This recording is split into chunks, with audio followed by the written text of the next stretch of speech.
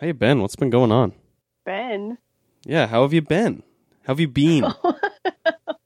Who's Ben? How's Ben doing? I thought you were addressing me as Ben. How you doing, Ben? Hey, Ben. Let's catch up, man. It's been a while. So I'm like, are you talking to Ben? It's like, been a little while, Ben. There? Welcome to the Savage Land starring Ben. Just Ben. Yeah, just one name, Ben. The Savage Land with Ben. With two N's. Two N's, yeah, well, of course. I mean, come on. He's not a fucking chump. Ben takes himself seriously. That's right. Double the N's, double the power. Yeah. You know, I was watching Santa Clarita Diet, and in the credits as a producer or something, there's a Chad with two D's. What? Yeah. Is it Chad? I didn't even know that was possible. Like, I didn't know it was legal to be able to name somebody Chad with two D's. Well, I guess it is. Or he just added it. CHA-double-D.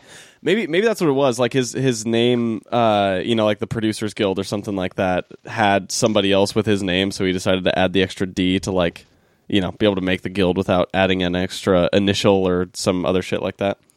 I guess that's possible. Or he's just a douchebag. Chad douchebag. The extra D's for douchebag. Yeah, the extra D's for douchebag. Duh. You know what's actually funny, and this is kind of an unknown thing about our podcast that I don't even think we knew. There is actually an extra D in Savage Land. It's not included on the logo or anything, or like in the typeset, but there is actually like a silent hidden D in the podcast. And the first person who is able to find out what that extra D stands for, will have one free ticket to the Savage Land.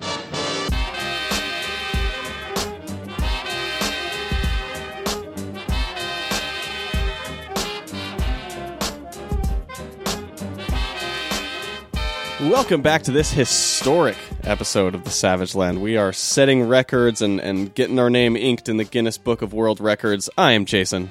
I'm Rachel. Rachel, this is the first time that we have ever, in the history of humanity, recorded an episode of the Savage Land with just you and I. I know, it's kind of awkward. I don't know why, but it's kind of awkward. It is a little bit. I mean, you're recording A, without like a real mic, and B, in a location that you do not typically record from, so I'm sure it's very jarring for you. Yeah, I'm just in my living room in like a cocoon of blankets, talking to myself. Now you know how I feel every week, except usually I'm naked when I record. Oh no, I'm like bundled up. Yeah, really cold. It helps me perform, I think. If we ever do a live podcast, I'm going to have to figure out some sort of sock situation. Because I can't record otherwise. It's weird. I guess that's fair. Do you think if we did, we've had opportunities to do live shows before and we haven't done it, but do you think if we did decide to do a live show like at a con or something like that, that we would get in trouble if I were to do the show with just a sock cover in the business and nothing else? Probably if we did it in Utah. That's true. We'd have to leave the home state. Yeah, if we weren't in Utah, I don't think that would be an issue. Hit us up, Las Vegas Comic Con. Hell yeah. I will. If Las Vegas Comic Con reaches out to us, which actually, I mean, we could have done a live show there like last year, but if they reach out to us asking us to do a panel, if they listen to this and they let us know that it's okay for me to do an entire recording with a sock covering my genitalia, then we will be there. And I will be there in a sock as well. Well, yeah. That's part of the deal. It's part of the deal. It's like they sent us an email, we will only have you if you wear a sock. Any more than that, and it is out. We're done with this business.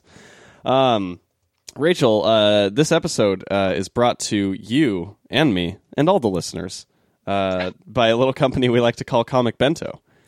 We like to call it that. They don't like it when we call them that, but it doesn't matter. We call them that anyway. Yep.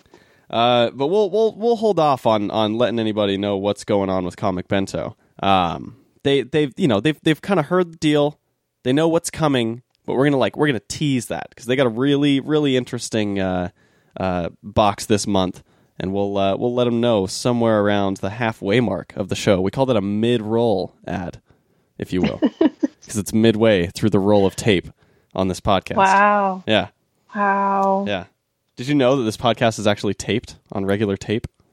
On Scotch tape? Yeah. I thought you were going to say like a cassette tape. No, it's just Scotch tape.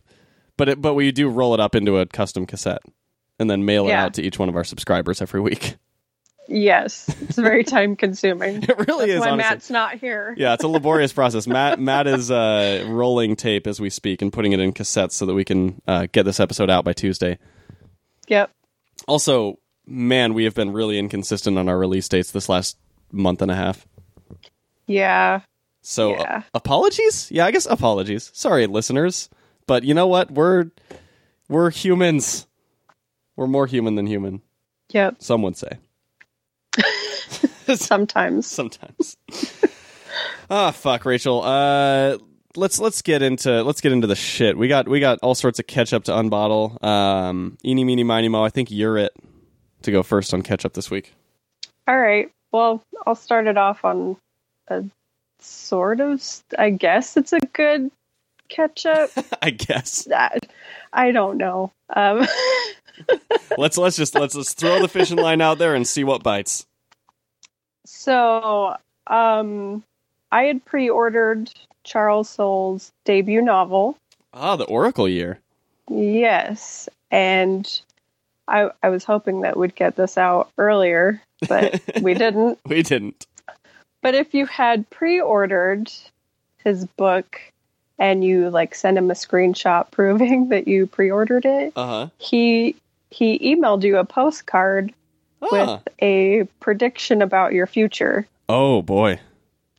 So I received my postcard with a handwritten message and autograph here from Charles Soule. And next year, this is his prediction for me. It says, on January 4th, 2019, a new path will be revealed to you. And that's my future. That's your future, a new path. Yeah. Damn. That's a lot to think about over the course of the next 9 months.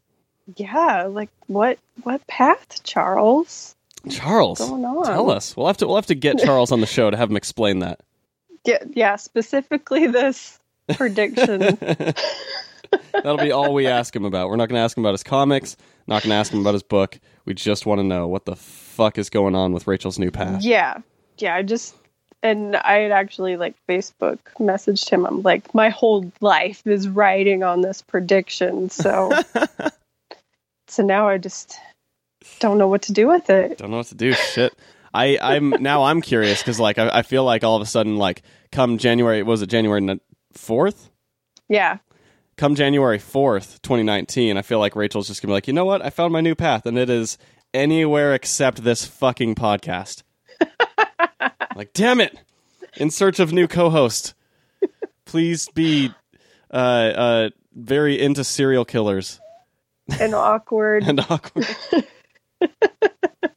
Have blankets. Yeah. Well, that's pretty cool. Charles Soule, he's a fun gent. Yeah, I thought that was pretty cool. I have started the book. I'm about 100 pages in. Ooh. I don't know how I feel about it yet. Really? Yeah. For those that don't know, it is about a fella named Will Dando. Who wakes up from a dream one morning with 108 predictions about the future. Interesting.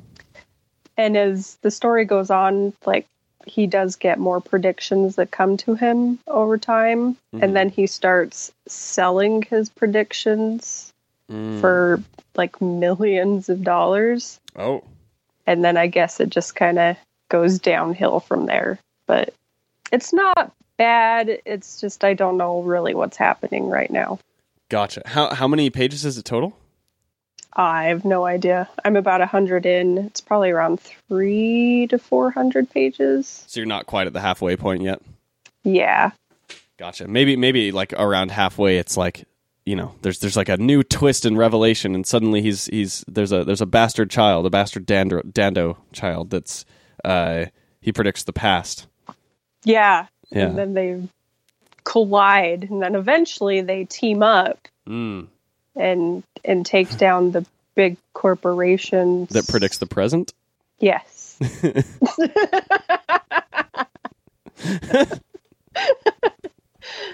Predicting the present. That's a lame superpower. It's really lame. It's like that would be a really good superpower, like someone who can look into the future, but like 10 seconds from now. Yeah, I mean, I guess that could be kind of cool. Could be a little useful. Kind of lame. Yeah, like if you're driving, you'd never get in a car accident, That's true. Because you can see right when you're about to, and you're like, aha, I'll get in the other lane. Or you'd never walk down the street and have a piano fall on you. That's true, and that is a big problem. I've seen statistics on piano falling related accidents. It's been like skyrocketing the last couple of years. It really has. Yeah. Thoughts and prayers out to all of our listeners who have been afflicted by piano falling related incidents. Well, that's really cool. I'm glad Charles Soule was able to tell you about your future, and I hope that that new path is a good one. Maybe you're gonna move to Nebraska and become a stockbroker. We had technical difficulties, and we're just gonna act like it didn't happen. Yeah, it didn't happen, Rachel.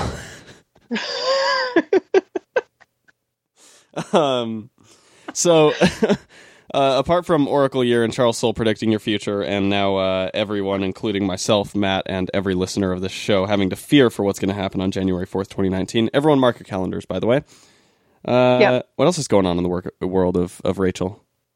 I read another novel that I am sort of going to rant about. Please, I want to hear a rant.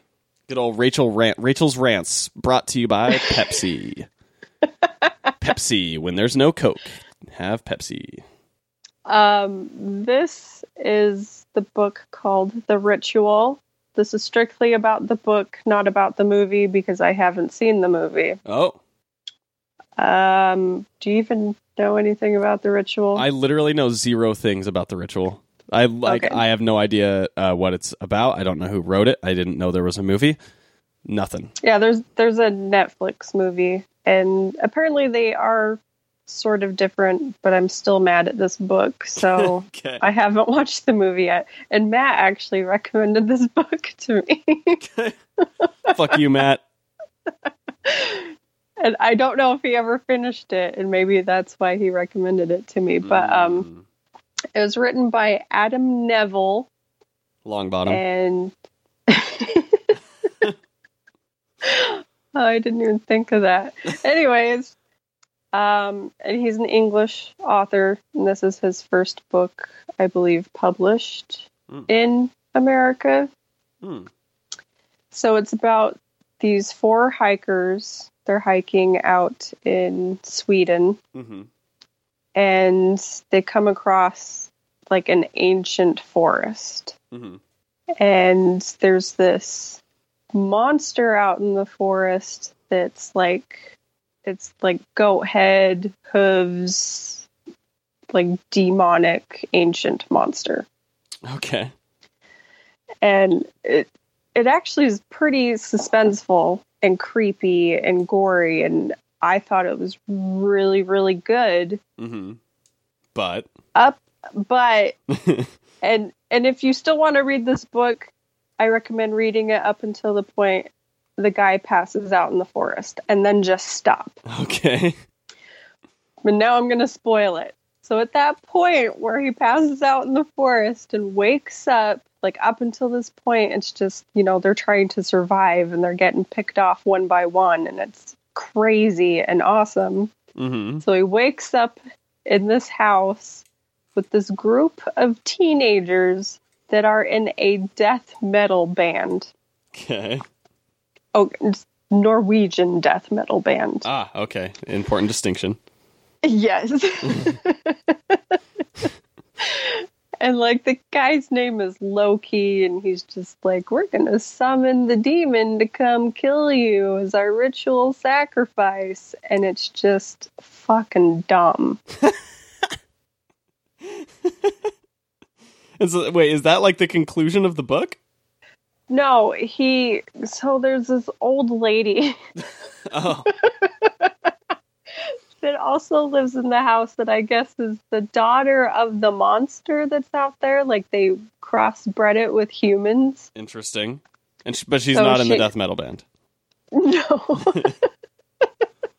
But she wants these teenagers out of her house. Like, get off my lawn type situation. You don't want those meddling kids and their stupid dog in your house. And so, like, they silently make a deal, the old woman and the guy, that he's gonna get rid of the teenagers for her. Oh. So he kills them. Mm-hmm. But then she still calls the monster to come kill him. Interesting. And then it ends with him trying to get out of the forest and the monster chasing him. But like, there's no like conclusion. It just ends with him trying to get out of the forest. Well, like he gets out, he's in a truck and hits the monster with the truck, and he does exit the forest, and then it ends. Like you don't know what happens to him after that. Oh, it's like an Inception. He's like, "Ooh, you don't. What happened? We don't know." Ooh. Yeah, who knows? What a twist! But that whole Norwegian death metal. It was like it just jumped the shark. It's just so out of place and unnecessary. Like if it was just him and the old woman, that would have been terrifying. But once the death metal punks come in, it's just like, okay, come on, this is... Yeah, then it wasn't scary anymore. It was just ridiculous that this is even here. Yeah. Why are they out here in this ancient forest? Like... That is a good question. What are these death metal punks doing in this ancient forest? Well, and my other issue with it is they are like old gods, worship Odin and all that, but he takes it to the crazy point of like white supremacy. And I don't like that. Yeah, that makes sense. White supremacy is a thing that I think most of us tend to not enjoy. Yeah, like they take it to this weird, horrible level, and it's just completely unnecessary. So, yeah. Up until the point where he passes out in the forest, it was amazing. Yeah. Interesting. So everyone know, if you're going to read the ritual, once motherfucker passes out in the forest, get out.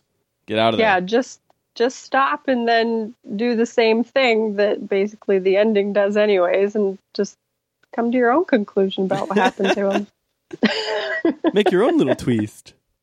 Yes, because it's going to be a whole lot better than Norwegian death metal Loki saying he's going to kill you. Just dumb. Rewrite the end. Like literally just like once you get to that point, start, a Word document, rewrite the end, and then just print those pages out and paste them on top of the existing pages. Yeah. Boom. Just cut all of them out and you're good. Hell yeah. Well, that's a fun time, Rach. I guess. Sounds like you had quite a romp with this book. It was a time. It was a time. Ringing endorsement. Should put that on the cover. It was a time. Oh, speaking of, as I was looking up the little synopsis on the Oracle Year, there is a review from Chip Zdarsky. Oh. On Amazon. Nice. And it's so awkward. I didn't know if I should read it or not. I thought it was funny. Do it, please. Chip Zdarsky leaves a review of Charles Soule's book. I love it. So the subject is a fun page turner until there are no more pages left to turn. Sad face. The Oracle Year is about a man who has predictions about the future that all come true. My prediction is that this book is great. That is not really a prediction, as I have read the book, and it is great, but I wrote that because it tied in nicely to the plot of the book. And that's it. That's pretty good. That's fantastic. I thought it was funny. Wait, so did he leave that as an Amazon review? Like, Yeah, it's on Amazon, and it says Chip Zdarsky. Oh, yep, I'm seeing it now. That is wonderful. I love it. Yeah, I thought that was awesome. Oh, Chippy. Always making his little jabs. Yep. That's good shit. Well, is that all the things in your Heinz bottle this week, or you had a little more coming out? I think that's it. I've really just been reading a lot of novels, not really comic books lately. Been reading real books like an adult. Yeah, because I'm fancy and sophisticated. Well, speaking of fancy and sophisticated, I read an original graphic novel this week. Oh yeah, that's right. It's a graphic novel. This was never released in periodical form, in floppies, if you will. Floppies. Yeah, people call them floppies. I've never understood that. Like I understand it. I just don't know why you would. Yeah, but it sounds dumb. Yeah. But no, I read Roughneck by Jeff Lemire, which was a 300-page, I think, graphic novel released through Gallery 13, which is Simon & Schuster's comic book imprint that didn't exist before this graphic novel, but now it does. Now it exists. So good on you, Gallery 13. Yeah. Yay. Yay, more comics. Roughneck tells the story of Derek, who is a retired NHL player who was a bit of a thug on the court, if you will. He was a bruiser, he was a battler, he was a beater, he was a bobber, and all right. It's written and illustrated by Jeff Lemire, I should point out. He had been working on this book for like 6 years or something like that, I think. Because it was originally planned on being released like in early 2016, and then it got delayed because Simon & Schuster was making this new imprint and all that shit, and they were, whatever. Yeah. Anyway, but it's kind of telling just the story about this dude sort of coming to terms with his life. Like, he's got a lot of alcoholism problems, and his sister kind of turns up, and she's got her sort of deal, and they've got to confront the ghosts of their past and accept where they're at moving forward, and all that Jeff Lemire stuff. You know what I mean? Yeah, I was just gonna say it sounds very Jeff Lemire. Yeah, if you've been enjoying Royal City, or if you enjoyed Essex County, which I'll talk about in just a bit, then Underwater Welder, which I have not read, but is the next one on my Jeff Lemire list. It deals with father and son relationships. So. Ooh. My favorite type of relationships. Yeah. Quick random side question. Do you think anything weird would happen if I were to put a AA battery into a pencil sharpener? What do you mean by weird? What's the worst thing that could happen if I did that? I don't know. Like, that can't really break it open, can it? I would assume not, but who knows? It would probably just, like, shave off the sides of it. Mm. And then it would probably get stuck in, like, your skin and cause an infection, and then I'd die. Yeah. Yeah, so I probably won't do that. Anyway. now that that's taken care of. Roughneck is pretty great. In terms of like how meaningful or impactful the story was, I don't think it's quite up there with Royal City or Essex County, but I think it was really, really good. And this was the first time that Jeff Lemire had really like done colored his own work and done the watercolors and stuff like that. And so he used a really minimal palette, which was really cool. And you could see him kind of experimenting. Like, he would do there was like some sort of like flashbacks and things like that throughout the book. And so the flashbacks were in full color, whereas the present was kind of monochromatic, which was, I don't know, like an interesting reversal. Usually it's the opposite in comics, where flashbacks are always desaturated and the present is more saturated. But I don't know, it was kind of an interesting thing, and it definitely had like the past being more colorful definitely had a resonant meaning with the story. You know what I mean? Yeah. overall, I think it was really, really solid and certainly worth the read. Not quite as pardon the pun, but not quite as hard hitting as, 'cause hockey player, he's hard hit anyway. Not quite as hard hitting as something like Royal City. But still, I think definitely worth the read. And it's one that I'm glad to have on my shelf now.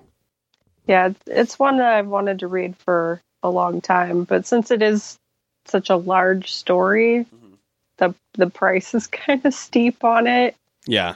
So I haven't had the means to get that just yet. Yeah, I bought mine used. I've been doing a lot of used comics on Amazon lately, or through like used bookstores.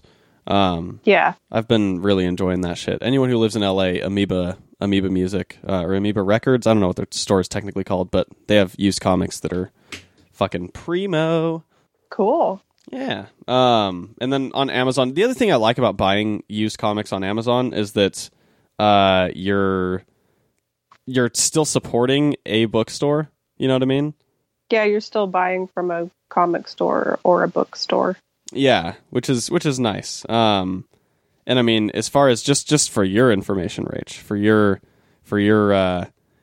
info, it is actually available. You can get a used one like new for like $10 on Amazon for Roughneck. Sweet. Yeah. So I'll have to do that. Just so you know. I have gone that route before for my Dead Man in the Flying Graysons. I could only find that. Oh yeah. Used. It's a good route. That's a pro tip for people. If you ever want to find something at a steal of a deal, look in those third-party sellers on Amazon. Anyway, this week was a very heavy Jeff Lemire week for me. Actually, I guess this last 2 weeks since we haven't recorded in a little while, but yeah. I also ordered and then read the complete Essex County, which are Jeff Lemire's 3 of Jeff Lemire's sort of first like big time wide release graphic novels. Yeah. Rachel, I believe you've read Essex County, correct? I have, but it's been a long time. It's all good. Yes, because what I first read from him was Underwater Welder and those, and it's probably been about 7 or 8 years. Oh wow. Since I read them.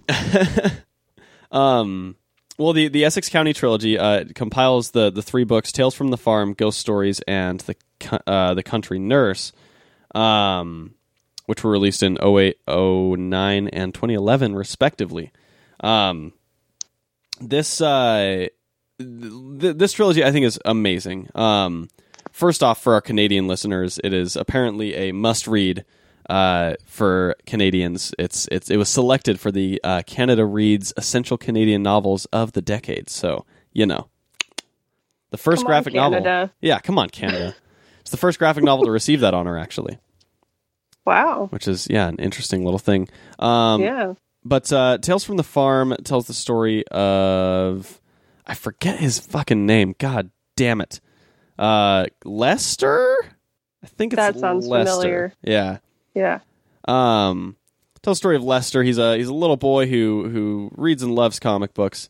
And he lives on a farm with his Uncle Kenny. And it's like it's a story about basically a kid dealing with tragedy because Lemire has to write everything that's incredibly depressing, but also heartwarming. Yeah. And that story kind of plants a bunch of seeds that then dovetail in through the next 2 stories, and everything kind of ties together and really creates this rich tapestry of this community in Essex County, as well as its sort of history. And a lot of it is just like people dealing with grief, dealing with loss, dealing with changes in life. And I don't know, like it really. I don't know. I love this damn story. It's very sweet and very depressing. It's like 500 something pages total. But it's honestly a really quick read, and that's something I appreciate about Jeff Lemire's works in general. Especially the things that he illustrates himself. He tends to be very he tends to practice a lot of restraint with how much words he's putting on the page and let the pictures kind of do as much of the talking as they should. Yeah, definitely.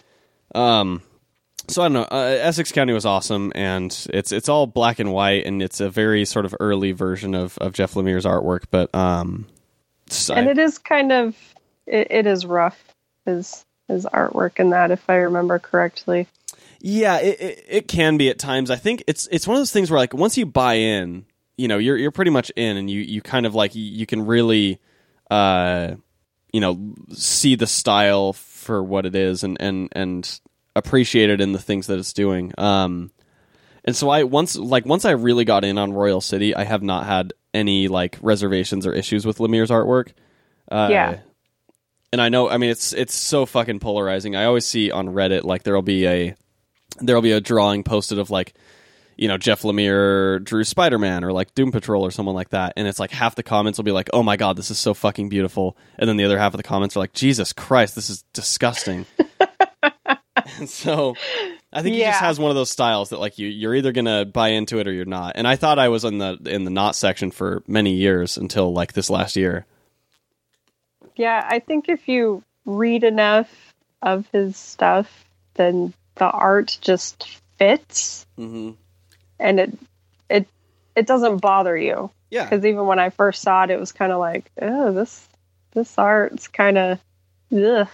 Yeah, well, that's the thing is, I think even more than not bothering you, I feel like, in a lot of ways, I've started to look at Jeff Lemire's art as some of the most beautiful art out there.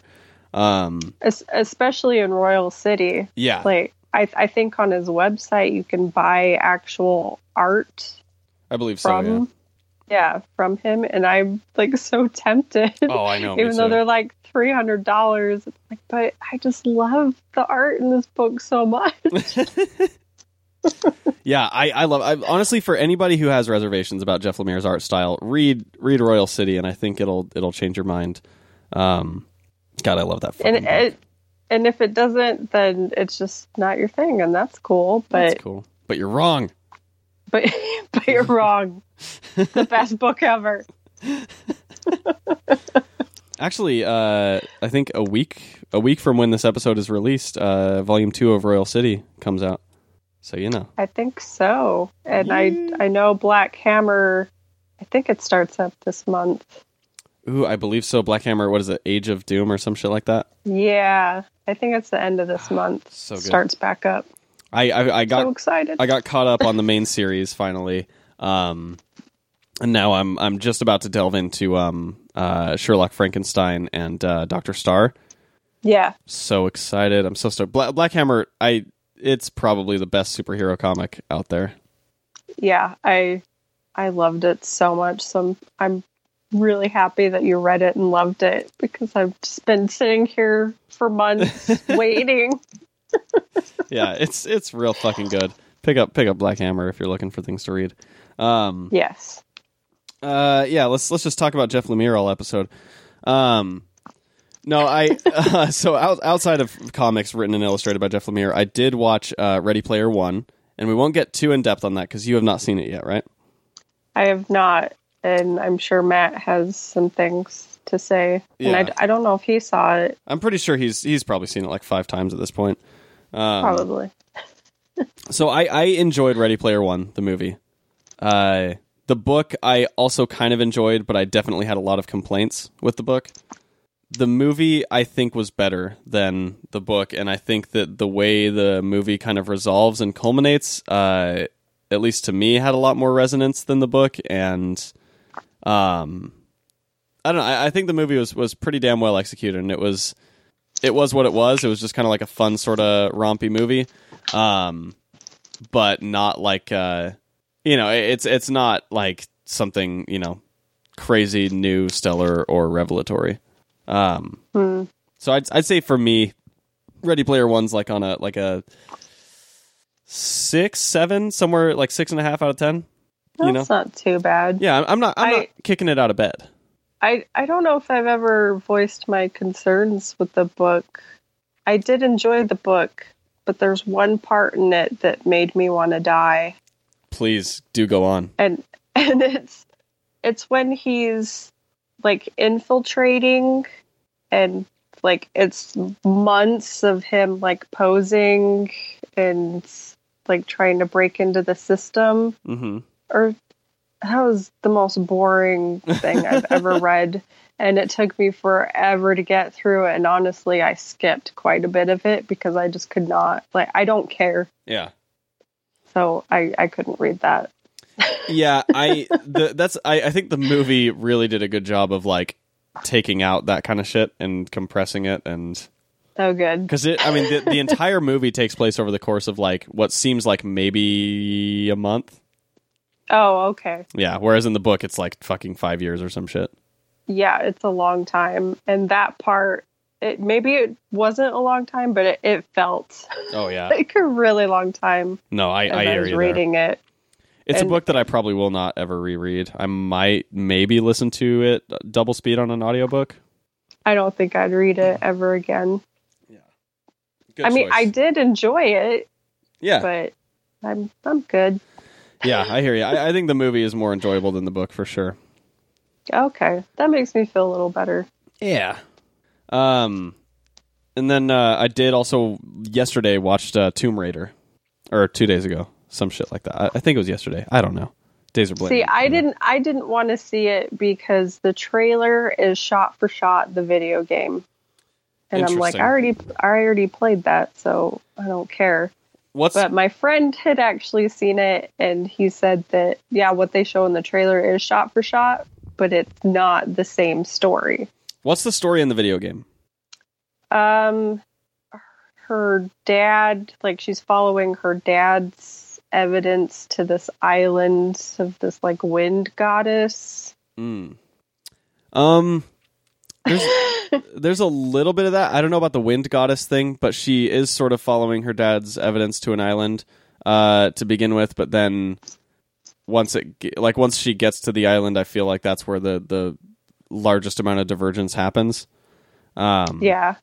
And there's this whole conspiracy thing and a lot of shit like that, and this crazy disease stuff. No, that's not in the game. Okay. So yeah, it's a little different. I think it's probably different enough to kind of enjoy it. I will say, and I don't necessarily think this is a reflection of the movie and more a reflection of my general state in life right now. But I did fall asleep like through the biggest action set piece in the film. I fell asleep like right as that started, and then sort of woke up as it was concluding. Yeah, but I think that's really just because I'm tired of shit lately, and so I wasn't fully prepared. Because I also then fell asleep while watching Age of Ultron yesterday, and I've fallen asleep numerous times watching many different. I was falling asleep watching Legion the other day too. Just falling asleep everywhere. Jeez, that's probably just life. Cap falls asleep during everything. So if we watch something and he's like, I want to lay down, that just means he's going to sleep. You're like, oh, okay, yeah, he's done now. Down for the count. It's over. He fell asleep during Batman v Superman in the theater. That makes sense, though. But he's fell asleep during quite a few movies in the theater. Yep, that absolutely makes sense. So it's probably just a life thing. Yeah, it probably is. Hopefully, did you enjoy Tomb Raider? You know, I did. I think Tomb Raider for me was like probably around like a solid 6, 5.5 to 6 on the enjoyment scale from 1 to 10. It was a decent story. I will say Alicia Vikander can do a fucking killer British accent because she's Swedish, I believe. Something like that. Her British accent is on point. There was as far as I could tell zero slippage. Like she sounded like to a T, like a friend of mine who's British. And so I was very impressed. And maybe that's because she lives in England and shit, but who knows? But she was very believable as an action hero, and I will say the action scenes in this movie were stellar. I know she did quite a bit of it herself too, like what she could do. She looked like she got fucking jacked for this role too. Like she was fit as fuck. Oh yeah, I've watched some of the like training videos, and she put in a lot of work. Yes. Yeah, it definitely comes through, and there's definitely a lot of really fun sequences in the movie. So I think it's worth it. I mean, even if it's just like, getting it on a streaming service or some shit like that. Yeah, I know I'll see it, but I'm kind of biased maybe because I've played Tomb Raider since it came out. So my Lara Croft is very different than this new Lara Croft, and I don't like it as much. All these newfangled Lara Crofts out there. I just want to sit in a tomb for fucking days and solve puzzles. That's all I want. I don't need all this other stuff. I will say, the puzzle solving doesn't come into play until like the third act in this movie. No. There's like a minor amount of puzzle solving early, but it doesn't. There's not really anything major until the third act. Anyway. All right. Yeah. Apparently, there's a possibility that there will be a film universe with Tomb Raider, Just Cause, Hitman, Deus Ex, and Thief, like a weird video game film universe. Apparently, that's a possibility on the table. That's weird. I played Thief. That wasn't a fun game. Yeah. Hitman was all right. Hitman was all right if you like barcodes. Yeah, but I'm bad at being stealthy, so... Yeah, that's an important part of being a hitman. Yeah, I was pretty bad at it.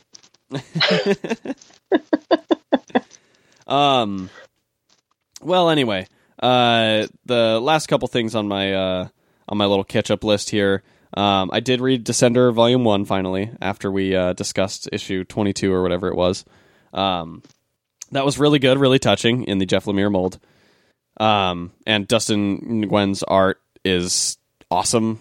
Oh, it's so amazing. It's really, really good. I love Descender so much. I can see why people really love it. It took me a little while to get going. I think it's not a series that grabs you right away, but once you're in like 2 issues, then you're pretty much in. Yeah, it takes a minute to kind of understand what's happening and get to know the characters, and once you do, you just get hooked. Yeah, absolutely. And then I also started reading The Boys by Garth Ennis and Derek Robertson of Preacher and Transmetropolitan fame, respectively. Ooh. And the reason I started reading The Boys is because, Seth Rogen and Evan Goldberg are adapting it to series for Amazon. Oh, I didn't know that. Oh yeah, it's the second time they've adapted a Garth Ennis property to TV. And Mr. Kyle Urban is the lead for that series. Really? Oh yeah. I love him. I love him too. I'm a big fan of Carl Urban. But yeah, so like I had been kind of wanting to read The Boys for a while. I've had Volume 1 sitting on my shelf for like a year now. And so I finally started reading it. I'm like 3 or 4 issues in. It's really good. It's basically about like a world where superheroes exist and they're all kind of like, fly by the seat of their pants on their own, don't respond to any authority. And so the CIA assembles a team called The Boys to sort of like A, keep an eye on superheroes, and B, kind of deal with them if necessary. Yeah, so the TV series stars Carl Urban with a bunch of other people, including Chase Crawford, Erin Moriarty, and a few other people. Erin Moriarty, actually, she's the sidekick in Jessica Jones. What's her? Or no, she's what does she play in Jessica Jones? She's Hope from Jessica Jones. Oh, okay. Yeah. And so, yeah, I'm excited for this series. Obviously, Rogen and Goldberg are doing a great job on Preacher. And the comic so far is really good. Derek Robertson's art, for whatever reason, has never been my favorite style. And I think that it's because it's usually colored so 90s, like in Transmet and in The Boys and in Happy. It's just like it looks very 90s in the way that it's sort of usually colored and stuff. Yeah. But I don't think it's a problem with his actual line art. I think it's just like the colorists that he's been working with. And so that it takes a little bit for me to like kind of get over that. Yeah, I had issues when I was reading Transmet. It feels so dated. Yeah. And looks so dated that I had a really hard time with it. Yeah, honestly, that's the biggest problem with comics these days is like coloring, more than anything else, coloring really dates a comic. And this is actually, if anyone's picked up the X-Men Grand Design trade paperback, this is super evidenced when you can look at, in the back, Ed Piskor recolored the entire first issue of X-Men. And so he recolored Jack Kirby's art from X-Men #1. And it's crazy how much difference it makes. Like, you look at the old Kirby collections and it's all this like very saturated Skittles colors, you know, like whatever. And then you look at someone who actually like designs a color palette, you know, in the way that modern colorists do, and makes everything fit together. And it is crazy how beautiful those pages look. I think you can even, if you look up Ed Piskor on Twitter or Facebook, you can see he's posted a bunch of those pages on there. Cool. Yeah. I'll look that up. It's super awesome. That sounds really cool. Totally. And it's one of those things. I wonder if like Derek Robertson, you know, if his sort of current work, if he were to work with someone like Matt Wilson or Jordi Belair or another colorist like that, if his work would look way more modern or what, but probably. Yeah, probably. But I also I recognize that his art is very good. It's like, you know, the framing and the emotion and like how he sort of assembles it. It's all good. It's just like it looks so dated. Yeah, I agree 100%. Anyway, but I think The Boys is worth picking up, especially now that it's going to TV. You can be that hipster that's like, oh, it's, you know, it's not as good as the comic. It sounds really good. I didn't even know anything about it, so I might pick that up. I'm just now like starting to dive into my Garth Ennis thing. I'm going to be reading Preacher after The Boys, and then probably some of his other stuff like Hitman. Anyway, well, Rachel, before we get to our main dish today, wanted to remind everybody that this episode is brought to you by Comic Bento. Comic Bento is our favorite comic book service, and their theme for this month is they do a new theme every month. Their theme for April is artifacts. From the mystical to the sentimental, heirlooms to honorary and technological, comics have no shortage of artifacts for heroes and villains to use in their quests. This can transfer to everyday life in the form of a special car or a lucky shirt, pretty much any artifact that we can assign importance to. This month, Comic Bento shines a special light on artifacts that drive us, call to us, avenge us, and more. But hurry, you've only got until April 30th to add these artifacts to your collection. Comic Bento, they are now exclusively 1-month plans, so there's no long-term commitment at all.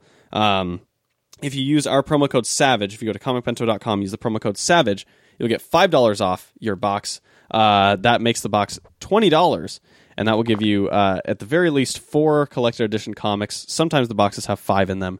So that's, 500 pages of comics, at least 500 to 600 pages.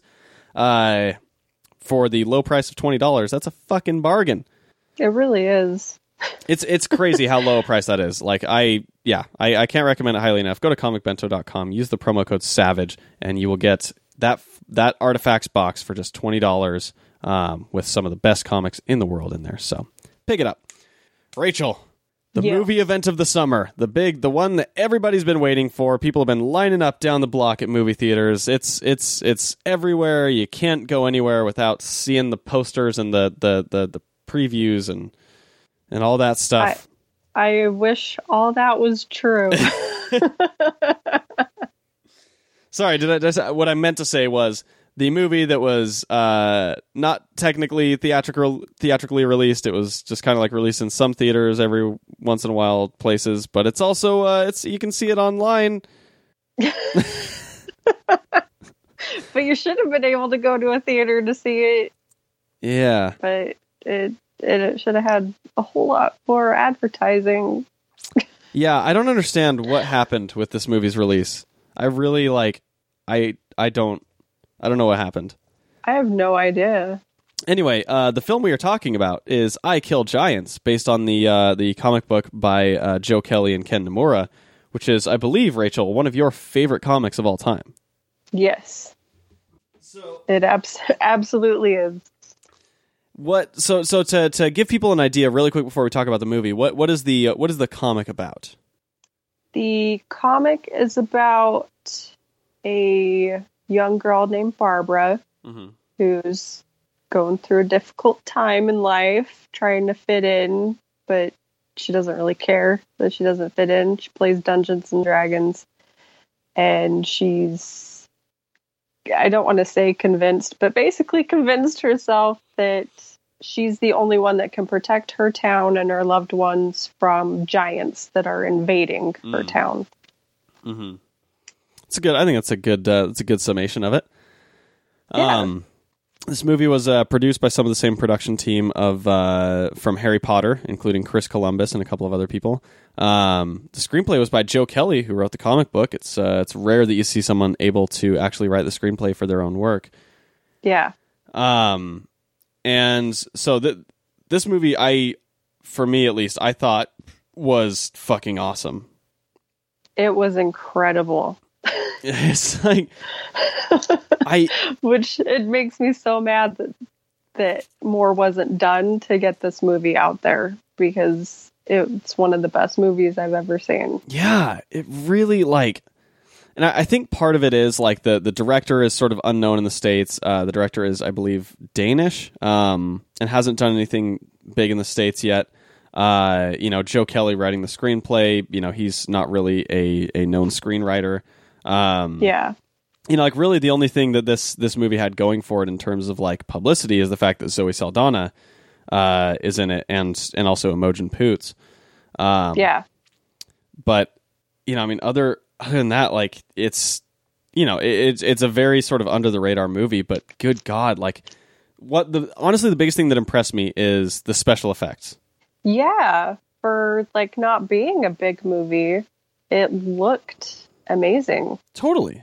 Like it didn't look cheesy at all. No, and I think that was one thing that I really appreciated about it, is that they recognized, that they weren't going to be able to do these giant set pieces like full of CGI stuff, and so they were very selective in how much they used. Yeah. And so, it's like little bursts of CG, but overall, in the grand scheme of things, there's not tons of it used, but when it is used, it's very, very high quality. Yeah. And I liked sort of the mystery in this, trying to figure out throughout the movie, like, what is going on? Is this in her head? Like, is she fucking crazy, or is there something real here? Why is this all happening? Like, there at a certain point it becomes obvious that like she is hiding something. Yeah. And it's, I don't know, like it's such a fun thing to sort of try and piece together. And I hadn't read the comic book actually. And so I came in fucking blind. That's okay though. I think either way you go about it, it's still gonna hit you the same way. Which I'm glad he was still able to hit all these emotional points. Because in the comic it hits you that same way, but for some reason, like seeing it somehow just made it so much more touching and heartbreaking. Yeah. And I like ugly cried at the end, but I'm glad he wrote the screenplay and was still able to hit all the points that he wanted. Yeah. And it's really not that much different than the comic. Interesting. Okay. Honestly, I think there's some small things changed, but it's really pretty much exact. That's awesome. That's good to hear. I like it when the adaptations are pretty faithful. And so first off, for people who haven't watched it and are wanting to see it, it is available on like YouTube, Google Play, I believe Amazon, iTunes. Yeah, it's like $7 or something like that. Well worth it. Especially, I think this is going to be one of those movies that kind of lives on and has a cult following. Yeah, definitely. Because it really, I think if this movie had been given a sort of big platform and a wide release, I think it would have killed it. Probably. Yeah. I don't think people probably would have gone to see it, even though it deserves all the things. I don't know. I think that trailer was fucking solid. I feel like if that trailer had been playing in front of a bunch of other movies, that people probably would have seen it. But that's just me. Yeah. I don't know. I think all around, like, definitely worth the watch. Don't go in expecting like some giant action spectacle. I think, if you go in sort of expecting kind of a mystery movie or just kind of an interesting character piece, I think that's exactly where this sort of fits in. Not an action movie at all. Yeah. But I don't know, and all the actors were really good. I really enjoyed the main two girls. Like, it's rare that you can get two actors that young with that solid of performances. I agree. For the most part, movies with children in them, it's just annoying. Yeah. And these kids did a fantastic job. And she was perfect as Barbara. She really was. Perfect. Yeah. I don't know who she is, but she was perfect. She is Madison Wolfe. That's right. That's dope. She was in Keanu, actually, the Key and Peele movie. Oh, I couldn't sit through that movie. Really? So dumb. Oh, I love that movie. I love that movie so much. I hated it so much. Damn. I see where we stand here, Rachel. Yeah, I couldn't sit through it, so then I just like fast forwarded it until I saw Keanu Reeves, and then I just like watched that part, and then I fast forwarded it to the end, and then I was done because I couldn't sit through it. Wow, such a disappointment. But yeah, I don't know. I'd say I'd rate that a solid like 7 to 8 out of 10, probably.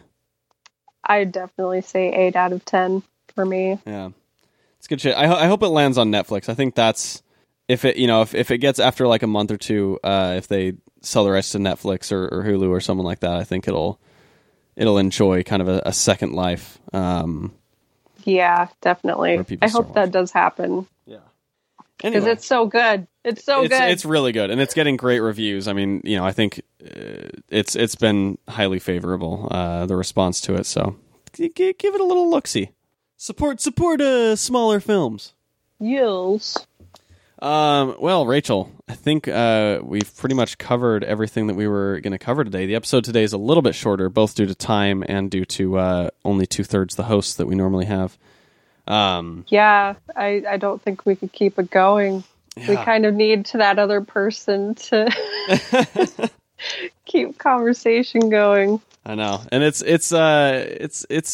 also, I think also like we've all, as evidenced by our super inconsistent release schedule, it's like we've all just been so busy that we haven't been watching tons of stuff or reading tons of stuff. Yeah. But hopefully we'll be back on a regular schedule soon. We've had one episode with all three of us. Let's see, since holy shit. Since February 9th, we've only had one episode with all three of us. That is cray-cray. Wow. I didn't think it had been that long. It has been that long. The last time that we were all three together recording was March 14th, so it's been almost a month since the last time we were all three in a room, which, I guess we weren't even in a room then. You two were in a room. I was in my room. Yeah, that's true. And I'm in the middle of a move right now, so the next time we record, I'll probably be in a different room. In a different room by yourself? By myself still, yeah. But it's, yeah, this fucking move is complicated. Anyway, that's a personal thing. We don't have to talk about that. Well, I mean, that's all that we have for today. Make sure you check us out on your social medias. We are at Savageland Podcast on Facebook and Instagram. You can find us at Savageland Pod on Twitter. And make sure you leave us those ratings with a review attached if you'd like on iTunes. We keep getting more ratings, but very few of you. You're so shy. Most of you are just so shy. Don't want to say anything with your little reviews. It's okay. You can tell us if you hate us. You can talk to us. You can talk. You can talk.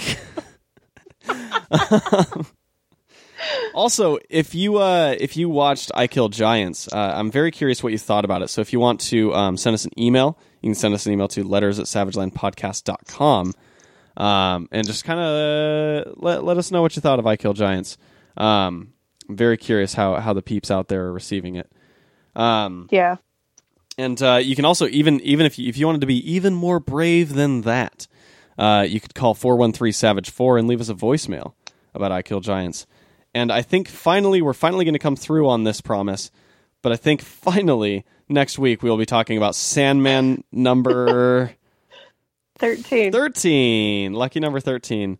Men of Good Fortune. Men of Good Fortune is what it's called. So make sure that you check that shit out. And if you have thoughts on that issue of the week, and if you leave us a voicemail by Sunday, April 15th, if you leave us a voicemail by Sunday, April 15th, then we will have it on the show as we discuss Sandman issue number 13. So do that, or an email. You can send us an email or even a tweet, and we'll talk about it then. Just send us something. Send us anything. Let us know you're out there. I keep seeing those reviews. I see those listens. I see you commenting on our Instagrams. Well, our Instagrams, mostly Rachel's Instagrams. Matt and I have been horribly negligent of our duties. When was the last time Matt posted on Instagram? I don't even know. I think I've done 4 or 5 in a row, and you did 1. Yeah. I'm in no position to really hold anything over Matt, but I will say I've at least done 1 in the last 2 months. That's true. But we do appreciate your comments and your likes and your retweets and all that stuff. Thank you to everybody who's been tweeting about the show. Let me pull up a list right now so I can properly thank you. Let's see here. List is pulling up. There has been a few. And so I want to make sure the people are thanked because, good golly, Rachel. Yeah, thanks for telling other people to listen to us. Seriously. Fuck, come on. I'm pulling it up. Technical difficulties. Rachel, talk about something real quick. I've been playing a lot of Joust. Ooh. Have you ever played Joust? I have not played Joust. It's a really old Midway arcade game where you ride an ostrich and you joust. Hell yeah. And with now back to the other stuff. Thank you to Jason Burns, Geek Life Crisis. Let's see, Stuffed Up Comic. Arjon Bernales. Arjon, how do you say your name? Tweet at us. I don't know how to say your name. It's R''John, and I'm confused on how to pronounce that. Third Rail Design Lab, Shaken Not Nerd, Earth 1919 or Earth 919 podcast, Theron Couch, other people, Anthony Joseph, fucking Dark Knight Minute, and Garrett's Fight, and more than that, and more. Everyone else as well. Urban Jawdust, all those people. Thank you to all of them for listening and tweeting and all that stuff, and to anybody else who tweets at the show. We will give you a shout-out at the end of next week. Probably, maybe not. I don't know. We're going to try to remember. We're only human. True. Well, Rachel, it's been a week. I appreciate you joining me, even despite having a microphone and despite not having a mat. I appreciate you joining for the show, and I appreciate all the listeners. Thank you for listening, and we hope you've enjoyed your time in the Savage Land.